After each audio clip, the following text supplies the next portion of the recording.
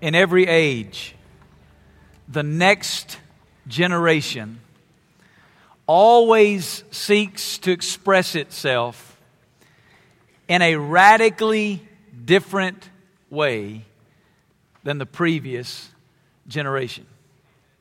In every age. That's why when we sit down and we get our kids and we start looking at the pictures from when we were in high school and college, we go, man, I can't believe I ever dressed like that. I can't believe I ever wore my hair like that. I can't believe I ever wore those clothes, right? Because in every age, the next generation always longs to be different. We long to live our own way and express who we are. And there's a writer named John Stott, and John Stott was writing about this very principle. And listen to what he said. I want to show you this quote on the screen. He said, "Today the younger generation continues to search for a place they can be at home. They feel alienated by the prevailing culture. If today's young people are looking for the right things, meaning, love, reality, they're looking for them in the wrong places. The first place they should be able to turn is the one they normally ignore, the church. For too often, what they see in the church is not a new society which embodies their ideals, but another version of the old society which they have renounced. No comment could be more hurtful to the Christian than these words. But you are not different from anybody else." For the essential theme of the whole Bible from beginning to end is that God's historical purpose is to call out a people for Himself. This people is a holy people, set apart from the world, to belong to Him and to obey Him.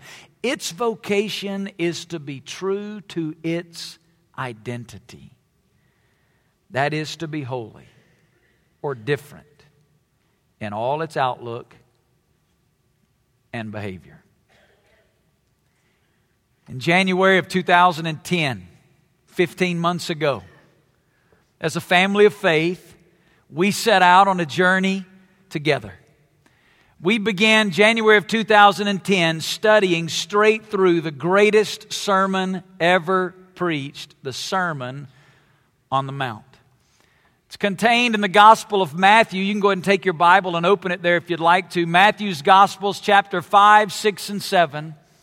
It's the longest single recorded message ever preached by Jesus. And we have it in these 3 chapters. And in these 3 chapters of Matthew's Gospel, Jesus is describing this radical way of life that Stott was talking about in his quote.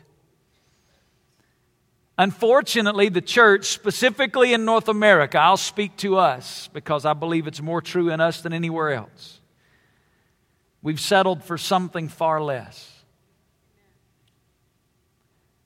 We've settled for something that falls very short of the lifestyle, of the radical demonstration of living that Jesus points out. When we began our study together, we started in chapter 5, verse 1, and Jesus opens with this list that has become now famous both inside the church and outside the church. We've even given it a name. We call it the Beatitudes.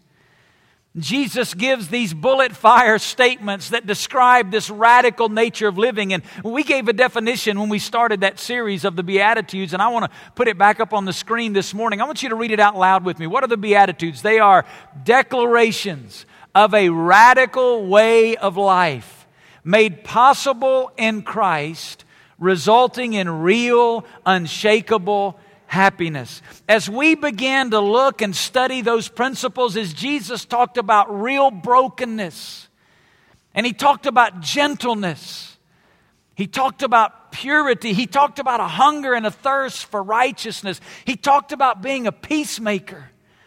When we studied those principles, we began to come to a conclusion very quickly. Those principles in and of themselves are impossible if we're only looking to our own resources to live them out. What we began to understand quickly is the Beatitudes are a description of the life of Jesus Christ as His life is made manifest in us. And then as we moved on through chapter 5, we began to understand that the real mission of the church, Jesus used the word salt and light in chapter 5. The real mission of the church is to simply allow His life to be made known in and through our lives out of the overflow of this intimate love relationship with Him. That's our mission, to make Christ known, not just through preaching sermons, not just through having services, but in our lives as we live day in and day out, moment by moment in dependence on Him. You and I are to be salt and light in this world. Then Jesus began to give us some examples of what it looks like practically. And He did that with some, what we called warning statements. 6 difficult statements that Jesus made as He began to apply these principles to everyday situations like hatred, lust, marriage, divorce, promises, revenge, loving our neighbors. Jesus began to make these very practical applications. And as we read and studied through those things together, we became even more convinced the only way we live these out is Christ in us. These principles left to themselves are not naturally who we are. We are naturally the opposite of these things. When you read the Sermon on the Mount and you understand the lifestyle Jesus is calling us to, we understand the only hope we have is Christ in us. Then we moved into chapter 6, verse 1. And Jesus drops this bombshell when He says, beware of practicing your righteousness before men to be noticed by them.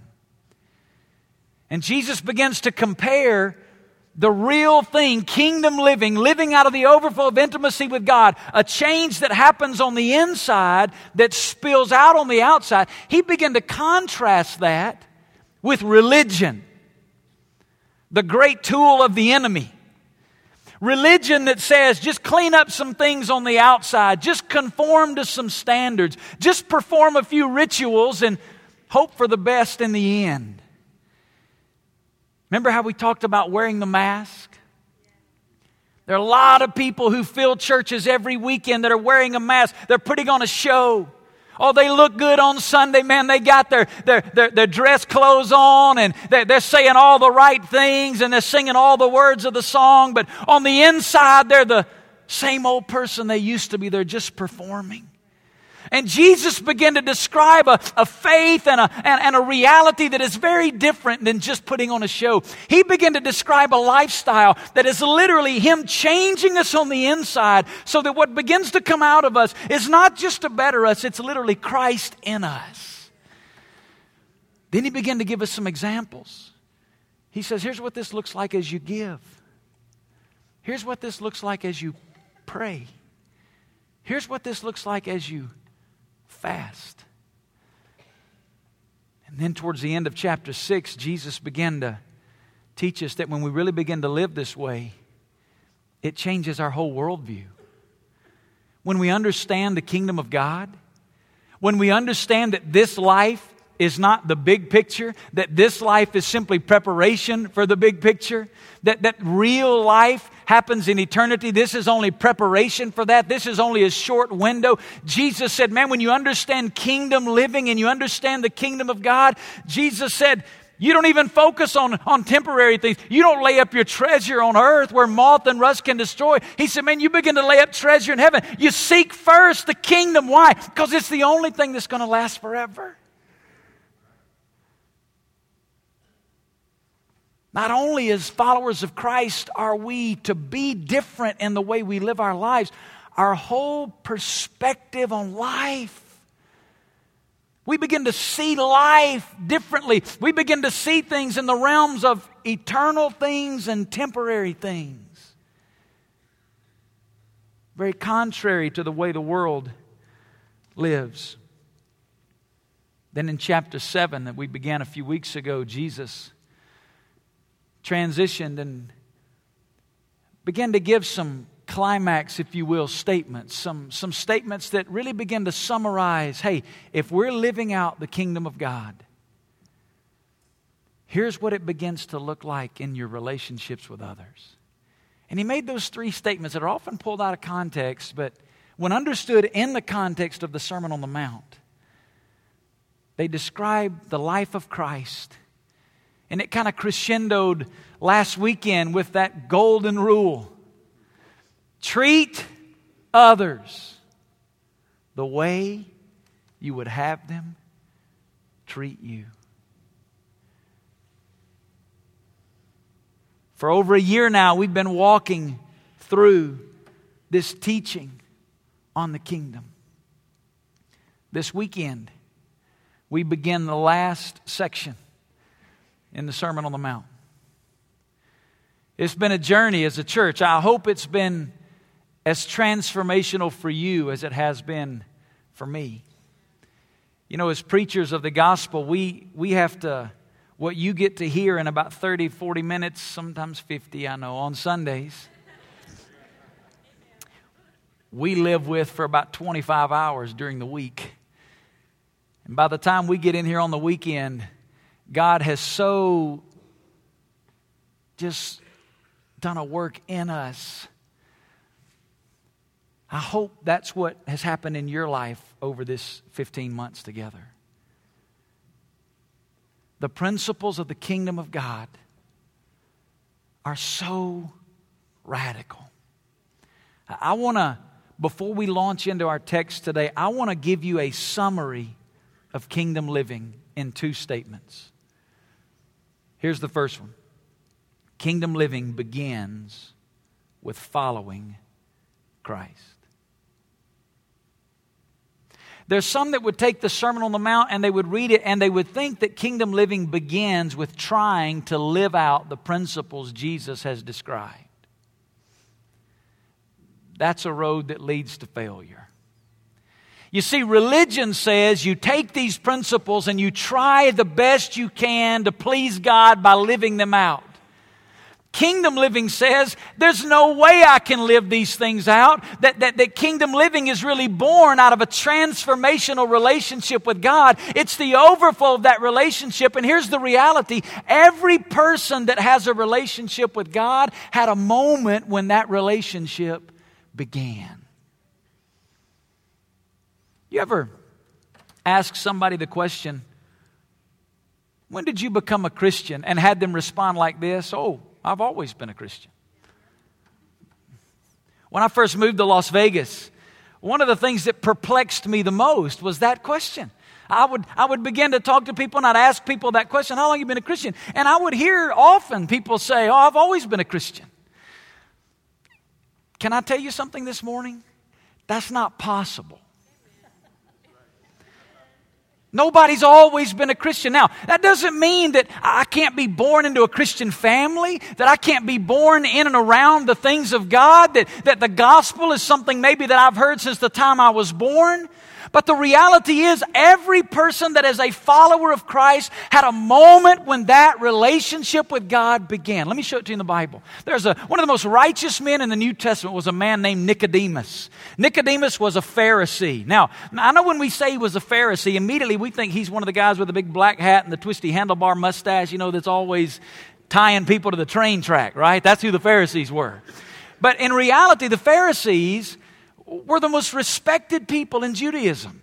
The Pharisees were the men that moms and dads wanted their kids to grow up and emulate. They were men that had devoted themselves to studying the entire law and the prophets, and they'd made public verbal commitments to honor everything in the Old Testament. Now, they were going about it backwards. They were trying to perform. They didn't understand the relationship piece, and many of them even became hostile towards the person of Christ because of their misunderstanding of the truth. But there were many of the Pharisees who were genuine, honest, hardworking, God-fearing men, and one of them was Nicodemus. Nicodemus was so embarrassed about his stature and his lack of understanding that he came to Jesus at night. He didn't want anybody to know he'd come. So when all the crowds had gone away, Nicodemus comes to Jesus and starts asking him some questions. And listen to what Jesus said to Nicodemus. Look at it on the screen. John 3:3. He said, "Truly, truly, I say to you, unless one is," what does it say? "Born again, he cannot see the" what? "Kingdom of God." Nicodemus, unless you're born again. You see, every believer has a moment of conversion when I turn from my sin and surrender the control of my life to Jesus Christ. That's what Jesus was describing there in John 3. Nicodemus, hey, you may have been around the truth. You may have heard the truth. But Nicodemus, in order to be a part of the kingdom of God, you must be born again. That experience where we are made alive in Christ. You see, because of our sin, we're separated from a relationship with God. And it's only in Christ that we're made alive to God. And it's that moment that the Bible describes as being born again. I was raised in a Christian family. My mom and dad are both first generation Christians. That means that neither one of my grandparents, neither set of my grandparents were Christian people. They were not in church. They were not churched people. They didn't have anything to do with church, wasn't necessarily against it, just weren't church people. Both my mom and dad, as teenagers, had neighbors, began to talk to them and invite them to a church service, and they was getting involved and getting around some other people that both my mom and dad came to know Jesus Christ as their Lord and Savior. And God called my dad to preach the gospel. And my whole life, my dad's been a pastor, and my mom and dad met in college, and they were married, and my dad's been in ministry. So from 9 months before I was even born, I've been in church. I've been around the gospel my whole life. I don't know anything but going to church on throughout the week, going to youth camps and vacation Bible schools, and that's just the way I was raised. That's what I've always been taught. But being around the gospel and being in church and knowing the teachings of Jesus is not the same as being a follower of Christ. It wasn't until I was a freshman in college at the University of North Alabama that one night by myself in my apartment, I knelt down beside my bed and I poured out my heart to God and I surrendered the control of my life to Christ. I began to understand the gospel of Jesus Christ and my own lostness, and I yielded the complete control of my life to God. In that moment, I was born again to a relationship with God. Now listen, don't misunderstand what I'm saying. There were no lightning flashes in the sky. There were no bells and whistles. I didn't have tingling run up and down my spine. I wasn't weeping uncontrollably. There was none of that for me. Not for some people. That's kind of what that moment feels like, but it wasn't for me. Matter of fact, if you'd asked me that night what happened, I wouldn't have even said I was born again. It was later that I realized. That's when I began a relationship with Christ. Listen, kingdom living begins with following Christ. So as we begin this final section, I want to ask you a question this morning. It's the first question I want you to really think about today. Have you surrendered your life to Christ? I'm not asking today if you're trying to be a good person. I'm not asking if you're attending church regularly. I'm not even asking if you believe all the facts of the gospel. I'm not asking if you're a moral individual. I'm asking you today, have you ever surrendered your life to Christ? You see, here's what I know. There's some of you that for 15 months have listened week after week. You've heard this description of a radical way of life. You've heard us talk about a relationship with God. You've heard us describe an intimate love relationship with Him. You've heard us say that there's no way for you to live these things out apart from intimacy with God, a love relationship with Him. There's some of you today that are so close to it, like Nicodemus. But you've never surrendered the control of your life to Christ. I believe there are probably even some of you that have wrestled with it. You've gone home and you've thought and you've struggled, and you've even said, next week Next week when I go to that service, man, Lord, I'm going to give my life to you. And another week comes and another week goes, and you've stayed right where you are, sitting on the outside looking in, not surrendering the control of your life to Christ.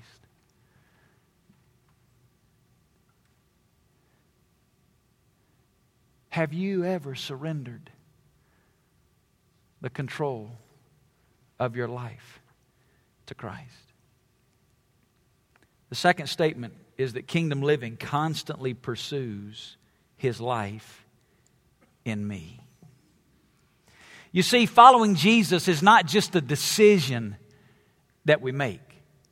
That's where the church often gets out of balance. What I've just talked to you about being born again, surrendering your life to Christ. Often the church in North America puts so much emphasis on just making a decision that we've forgotten following Christ is not just a decision that we make, it's a life that we live.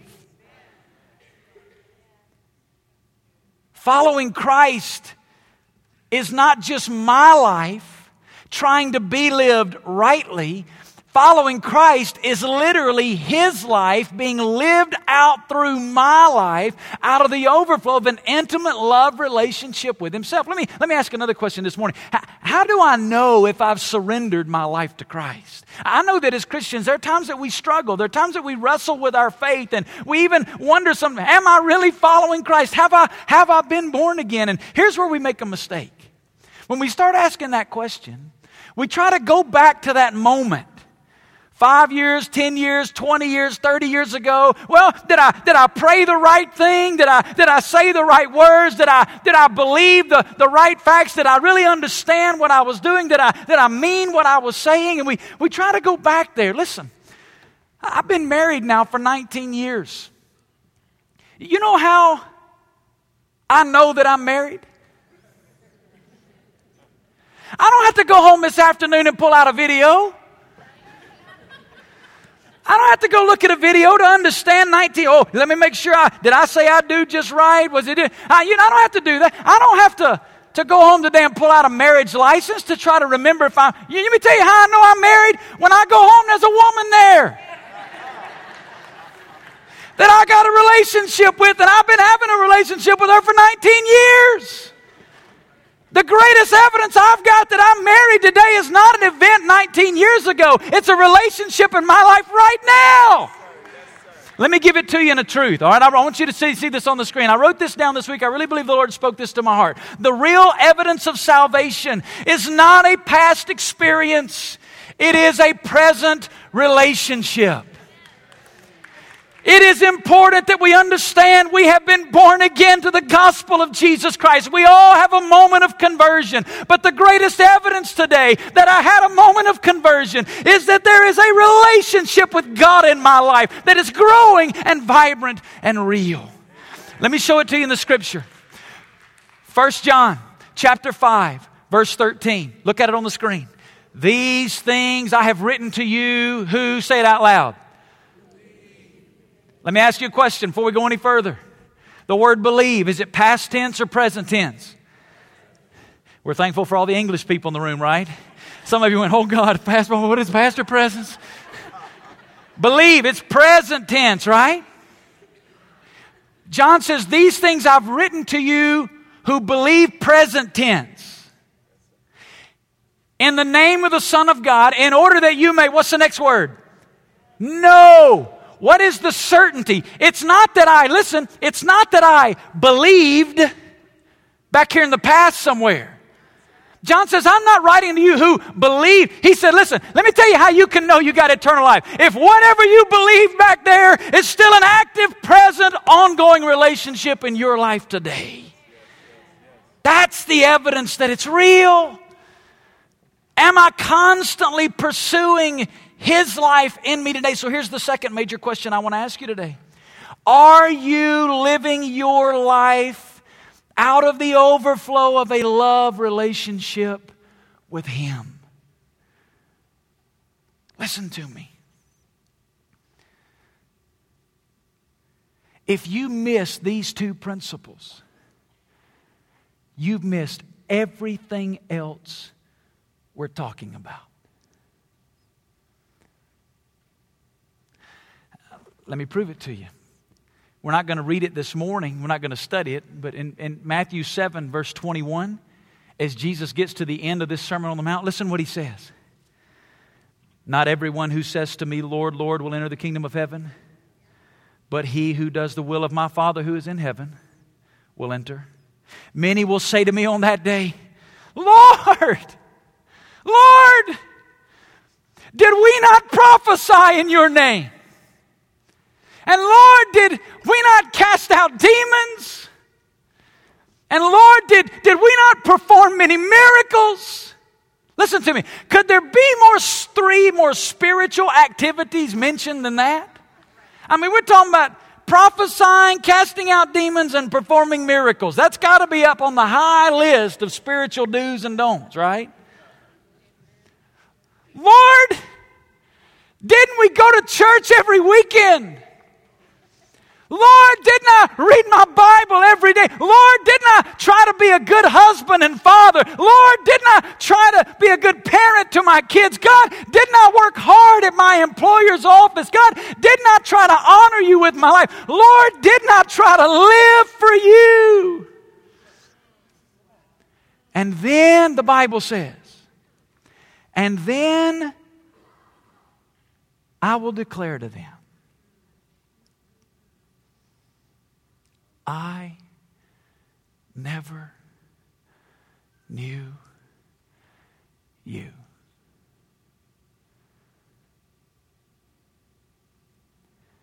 Depart from me, you who practice lawlessness.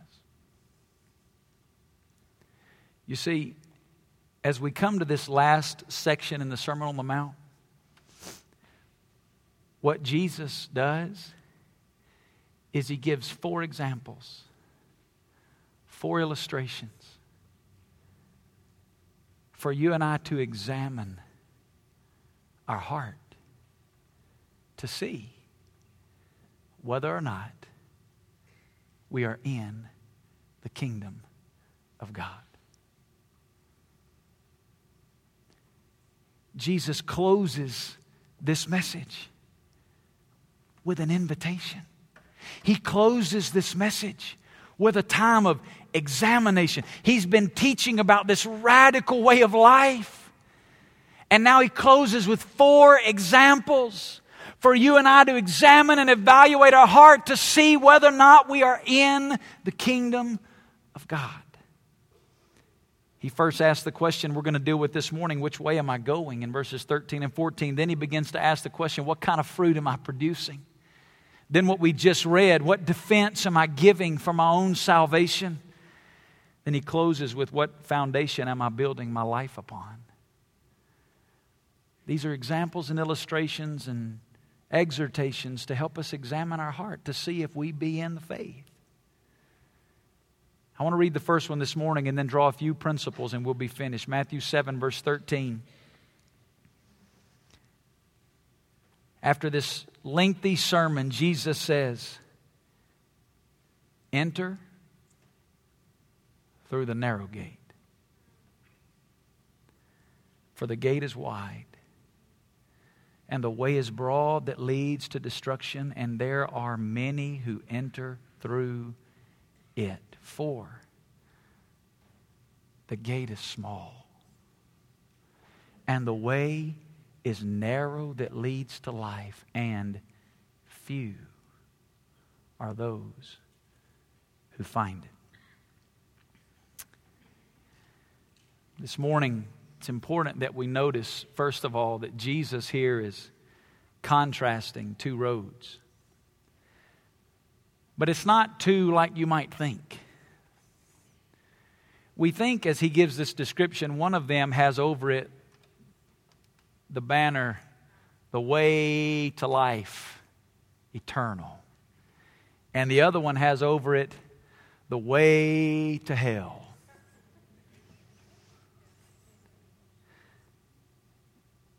The problem is, both of them say the way to life.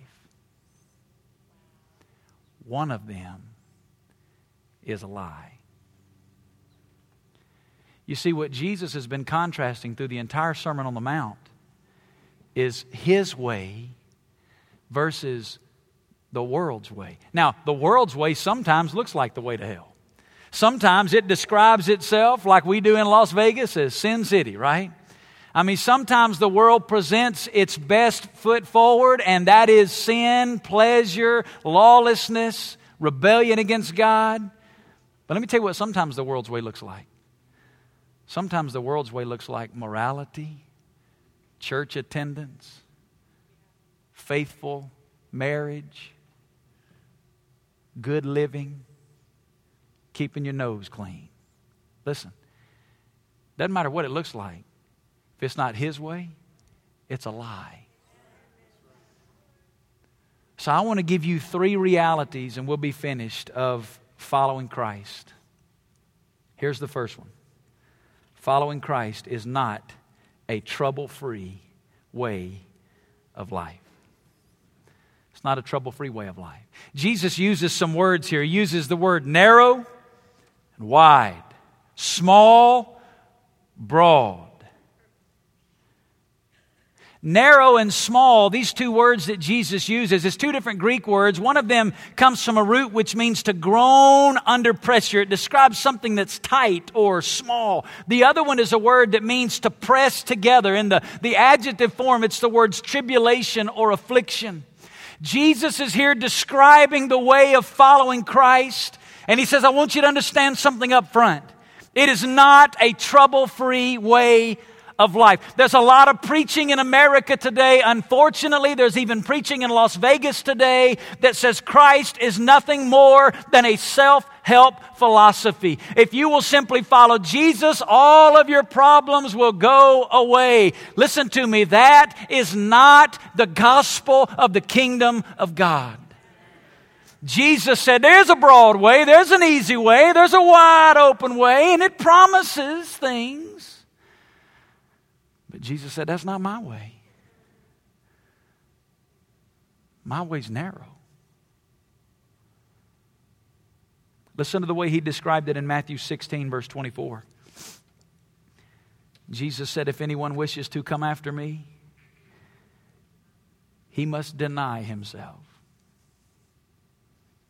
and take up his cross and follow me. For whoever wishes to save his life will lose it, but whoever loses his life for my sake will find it. Deny himself.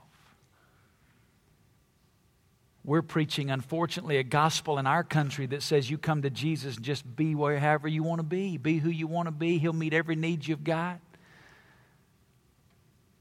Deny himself. Take up his cross. That's a symbol of dying.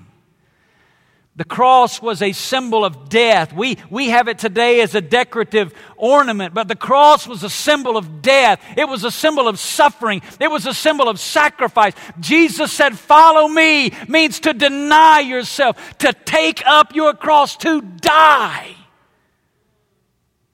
This is a description of absolute and complete surrender. And as we've listened to the Sermon on the Mount, we've understood that. Listen to what he said in verses 9 and 10 of chapter 5. Blessed are those who have been persecuted for the sake of righteousness, for theirs is the kingdom of heaven. Blessed are you when people insult you and persecute you and falsely say all kinds of evil against you because of me. Look at verse 39.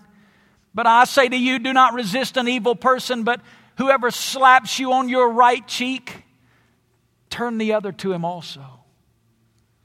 If anyone wants to sue you and take your shirt, let him have your coat also.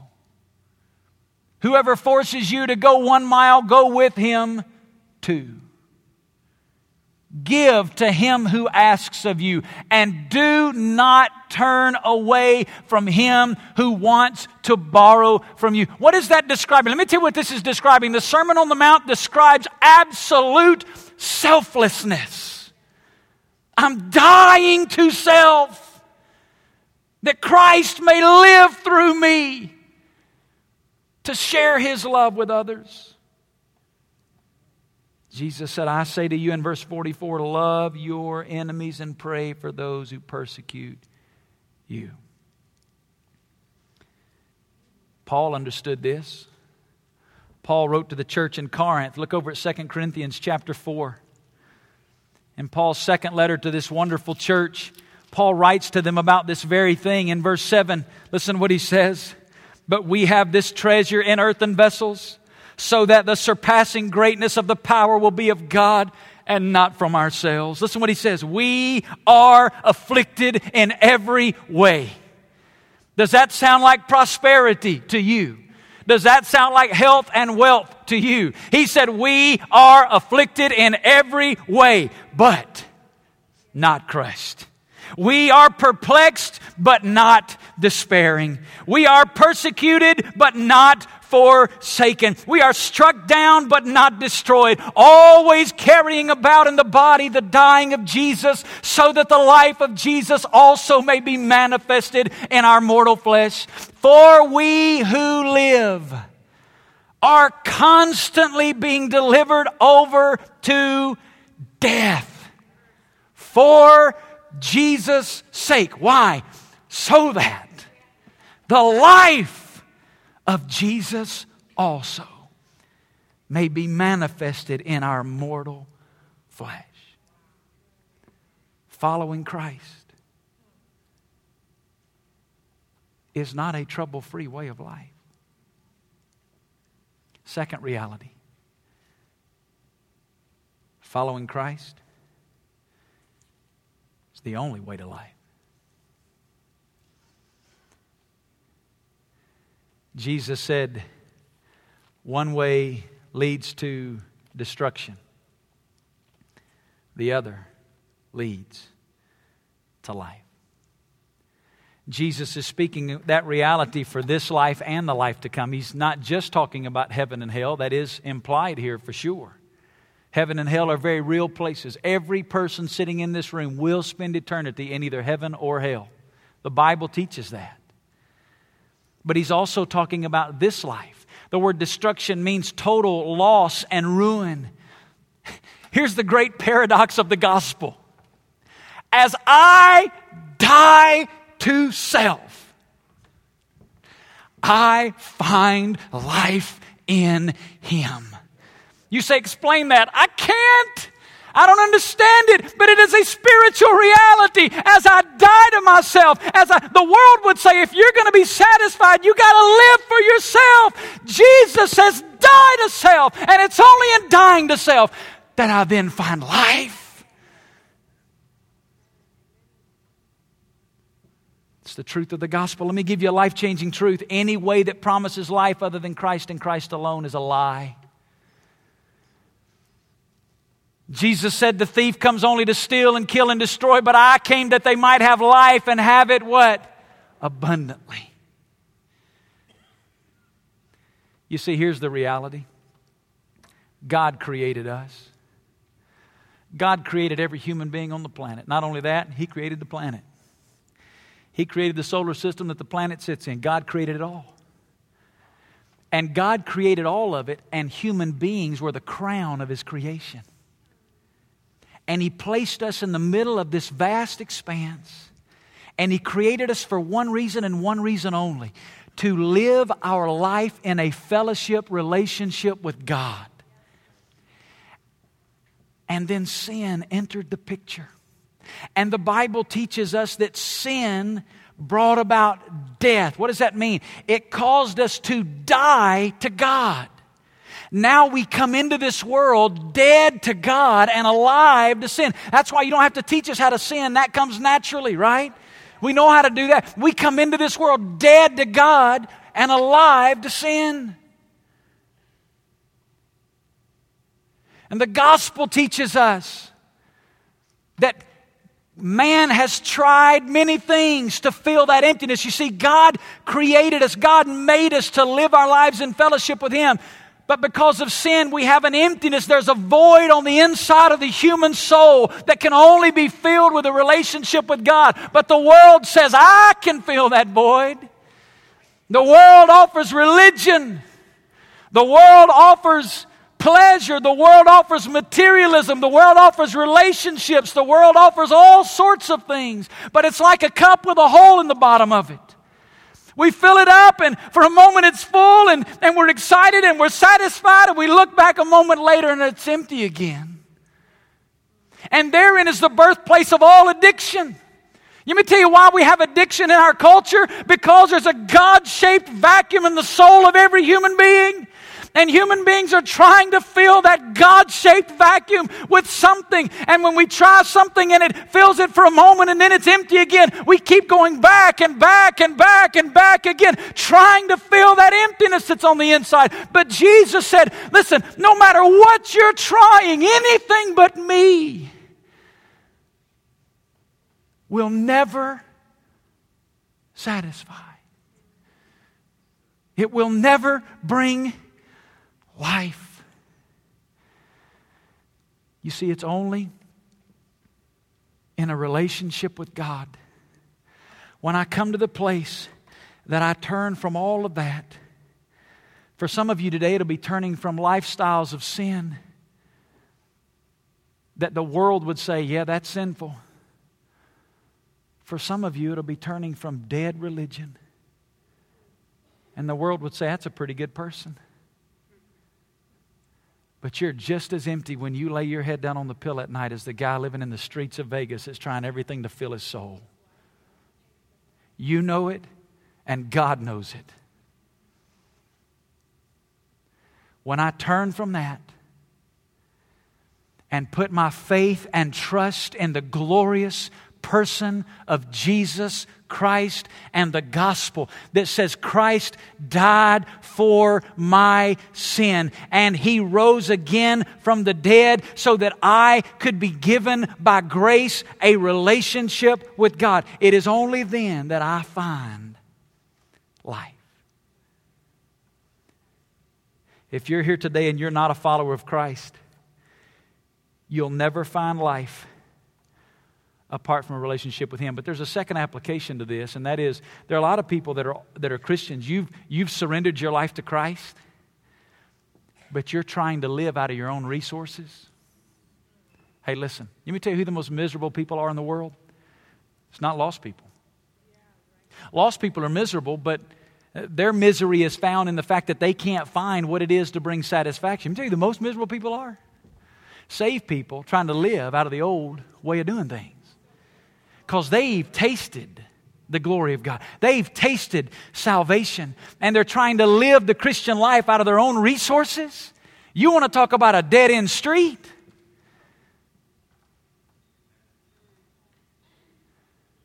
Following Christ is the only way to life.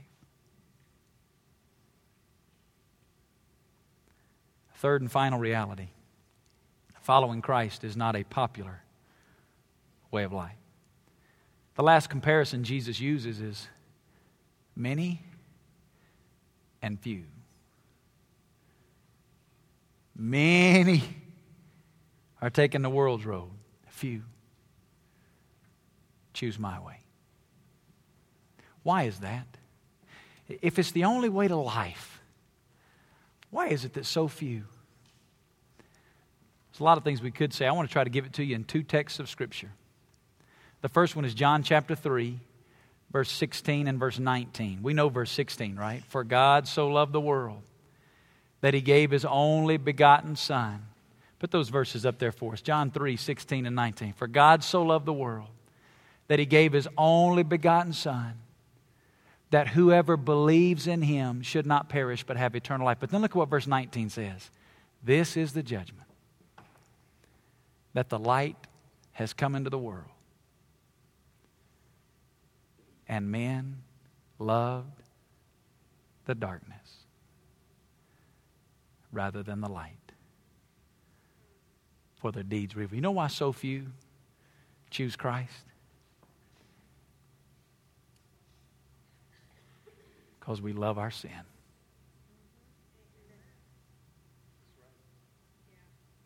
We love the darkness. Even though it doesn't satisfy, even though it leaves us longing, even though it leaves us wanting more and more, our hearts are so wrapped around sin. that we're not willing to turn from our sin and trust Christ. Let me give you the second reason why I believe only few. It's found in 2 Corinthians chapter 4. Close to the verses we just read a moment ago. It's actually verses 3 and 4. Paul says, "And if our gospel is veiled, it is veiled to those who are perishing, in whose case the God of this world," speaking of Satan himself, "has blinded the minds of the unbelieving, so that they may not see the light of the gospel of the glory of Christ, who is the image of God." Let me tell you why so few. Because we have an enemy who's a deceiver.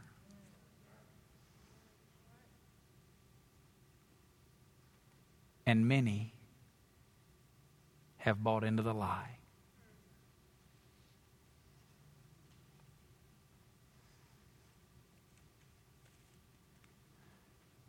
I ask you two questions this morning. I'm going to bring you back to them. Have you ever surrendered your life to Christ?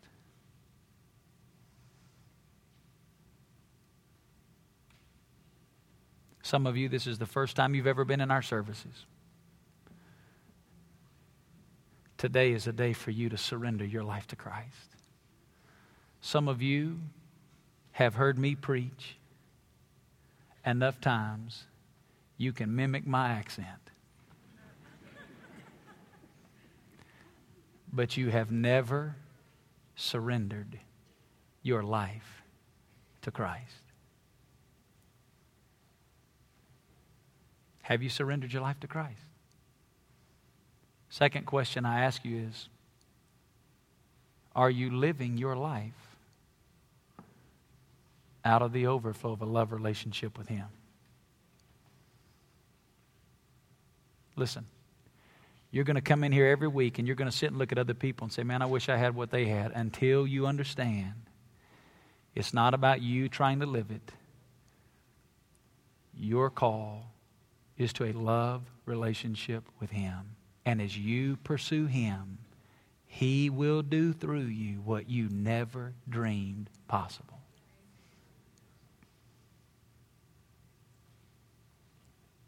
Let's pray together this morning. As you sit this morning with your heads bowed, I want to lead us in a word of prayer, and then we're going to close our service just a little bit differently. Father, God, we ask You to speak right now.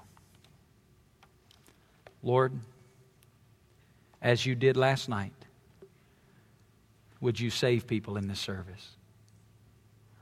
God, as You did last night, would You bring revival to the heart of saved people in this service? Holy Spirit of God, we invite You to speak. As you sit there before the Lord this morning, I want you, if you can, to just try to get to a place in your mind where it's just you and God.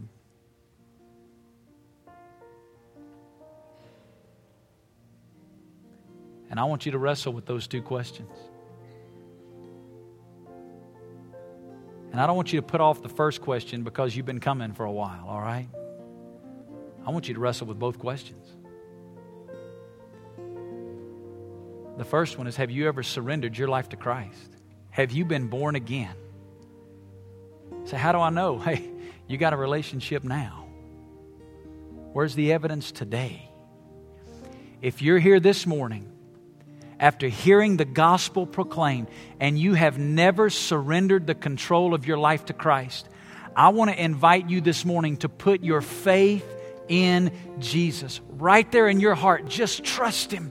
Surrender your life to Him. Now, I'm going to lead you in a prayer, but listen to me. Praying a prayer is not what brings salvation. It's faith in the person of Jesus Christ. Prayer is a vehicle through which we can express our faith.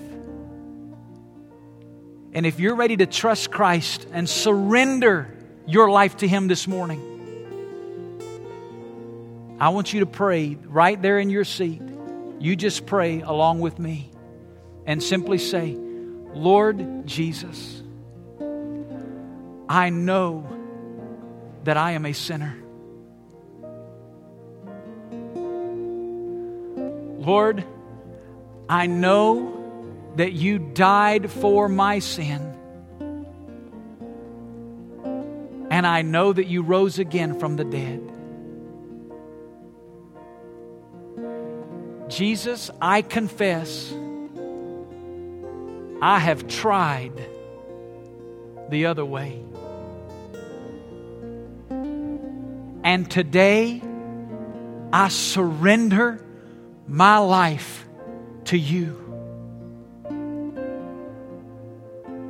I ask you to come into my life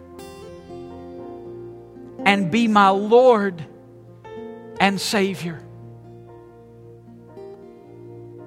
Thank you for forgiving my sin. Thank you for saving me. Listen to me. The Bible says, whoever will call on the name of the Lord will be saved. If you just cried out in faith to God, you just had that moment. You've just been born again. Not because I said so, but because Jesus, the Word of God, says so. When we put our faith in the gospel, we are born again. If you just prayed with me for the very first time, I want you to do something right now. Nobody's looking around but me, but here's what I want you to do. If you just prayed with me and surrendered your life to Christ as a testimony, I want you to just put your hand up and then put it back down. If you just prayed with me, thank you, sir. God bless you. Thank you, thank you, thank you, thank you, thank you. Good night. Thank you. God bless you. Praise God. Thank you.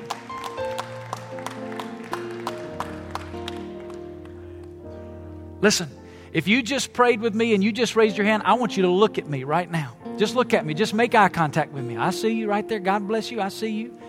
Here's what I want to ask you to do, okay? We're not going to do anything right this minute. When this service ends, in just a moment, we're going to take an offering. The service will be over. When this service ends, you see Tom McCormick right here with the white shirt. Tom, raise your hand. I'm going to go right over here. I'm going to be standing right there with Tom and some of our prayer volunteers. If you raised your hand and you've trusted Christ today, here's what I want you to do. I want you to come right over there after the service. I want to meet you. I want to personally connect you with somebody. We want to get some information from you so we can follow up with you to help you on this new journey in Christ. Okay? You've just begun a brand new relationship in your life. It's brand new. I know you got more questions than you got answers right now. That's okay. I've been saved 20 years. I still got a lot of questions. A lot of questions. I've been married 19 years. Still got a lot of questions, right? Relationships can be confusing. That's okay. We want to help you take the next step. I want you to meet me right over here after the service. If you understand what I'm saying, just nod your head at me. All right. Second question we're dealing with today. Are you living out of the overflow of a love relationship with God?